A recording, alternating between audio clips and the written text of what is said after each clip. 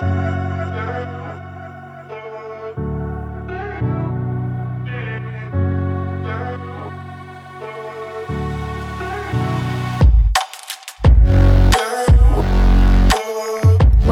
to Touching Base, the podcast where I take you on the roller coaster that is the millennial career in the 21st century.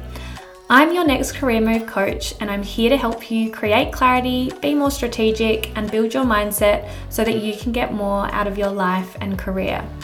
I'll be sharing actionable tools and strategies from my work as a coach, and I'll also be bringing you inspiring stories from individuals that I'll be touching base with along the way.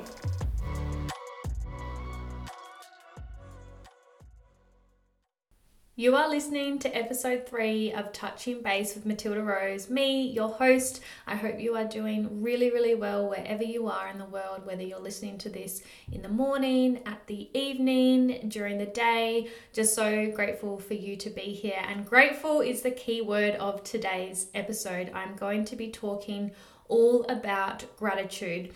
And when I say it will be a short and sharp and shiny episode, I mean it, because I really just want these episodes to be super punchy, to the point. I find sometimes I can waffle on and have all this added information that you just don't need. Yes, sometimes I'll go off on a tangent and I might tell a bit of a story, or I might get lost in what I was saying, but I really want to aim to make these punchy and very to the point. So topic is gratitude. Very simply put, it's a state of thankfulness or a state of being grateful. I want to explain a little bit of the science behind gratitude, because I think sometimes with these sorts of concepts that some people can feel are a little bit woo-woo, if we don't understand the actual biology and the science behind it, we're almost less likely to take it on, embody it, and practice it. And I'll add links in the show notes to where I've got these quotes and studies from. So research and study shows that at the brain level, our moral judgments involving feelings of gratitude are evoked in our right anterior temporal cortex. So it actually shows up in brain scans when we are practicing gratitude. People who express and feel gratitude have a higher volume of grey matter in the right inferior temporal gyrus. Practicing gratitude wires and fires new neural connections to what is called the bliss center in the brain. It enhances our dopamine and our serotonin. These are neurotransmitters you may or may not have heard of before, but they are responsible for our levels of happiness. Practicing gratitude also reduces fear and anxiety by regulating our stress hormones. And the last point is that it fosters cognitive restructuring by evoking positive thinking overall.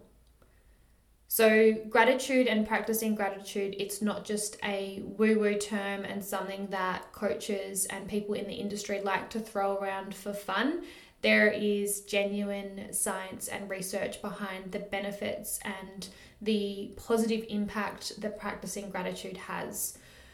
So I'd always heard of gratitude, and I obviously knew what the word was and meant and had heard of it here and there, but I guess I was more formally introduced to it as a concept through the book The Resilience Project by Hugh van Cuylenburg. People who are close to me know that I'm a huge Hugh fan. I just find him so inspiring. The way that he writes and is so generous with his storytelling and with his time and energy and mission, I just feel very aligned to what he is doing and what he's all about. So again, I'll link that book in the show notes. I think my copy is on to its 5th or 6th home, but it's just such a powerful book. Very easy to digest and very easy to read. So Hugh spoke about gratitude, empathy, and mindfulness. Obviously, we just touched on gratitude today, but it in being a very powerful factor in our levels of resilience and our mental well-being.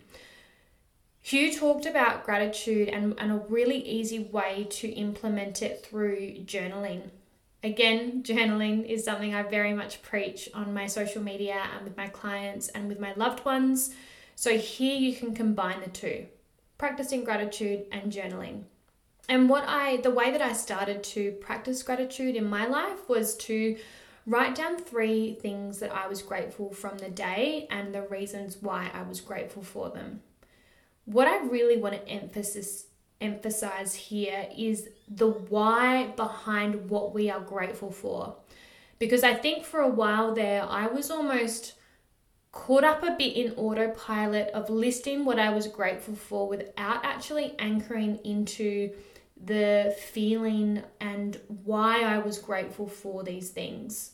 So rather than kind of jotting down, a list of 3 things, really think about, okay, so why am I grateful for this thing? Why am I grateful for this person? Or why am I grateful for this experience? And so I would really encourage you to literally just start like that. Write down 3 things that you are grateful for at the end of your day. If you don't quite align with journaling or find that isn't quite, achievable or manageable for you, then there's so many other ways that you can do it. You could write it down in your notes app on your phone. You could text it to a friend. I think when we're trying to create new habits and create change, it's so powerful to bring our people in on the journey with us. So, right now you could text a friend and say, I want to start practicing gratitude. Let's do this together. I'm going to message you 3 things at the end of the day. You can get involved or not. Hopefully they do. And also DM me. I'm so here for the gratitude, for the practicing gratitude, for, just putting out into the universe what it is that you're feeling grateful for. Start really small. So don't try and come up with these big, elaborate things that you're grateful for. Very often for me, I'm grateful for my coffee. I'm grateful for my coffee machine, my beautiful Breville. It could be, really simple, small things, experiences that you're grateful for. So just start really small. You could even start with writing down 1 thing or sending 1 thing to a friend that you're grateful for. And set the intention behind practicing this as a new habit. So why is it important for you to practice gratitude? Again, you could relate it back to the science of you're wanting to increase your overall positivity, you're wanting to feel happier, you're wanting to build a more positive mindset. Really get clear on the why and the intention of starting this new habit and of creating this change. Because we don't like change. Change is in the unknown, and we fear the unknown because there could be all these dangers and risks. This goes back to evolution. So if we can talk to our minds really logically, almost as if it's a child, like this is the action that we're doing, this is why we're doing it, and this is how we're doing it. And through the use of my word habit throughout this podcast, you can probably hear or sense that I have been reading Atomic Habits by James Clear. Absolutely, I have. I'm loving it. I'm about halfway through. I will do another episode on all of that, if I can even fit it all into one episode. So that's gratitude in a really, really simple format, in a bite-sized piece for you to start right now, tonight, today. And I want to leave you with a quote from Oprah. The more thankful I became, the more my bounty increased. That's because, for sure, what you focus on expands. When you focus on the goodness in your life, you create more of it, which I just love. And it goes to show, it not only can increase feelings of positivity and happiness, but like she says, what we focus on expands. So if you focus on the good will get better for you. So go out there, start practicing gratitude, focus on the goodness in your life so that you can create more of it. So grateful. I am so grateful for you listening to this, for your support. If you've enjoyed this episode, I would love to hear your feedback. Subscribe to the overall podcast channel. Give me a review. Here for all of it. Thank you so much for being here, and I will see you very, very soon on my next episode.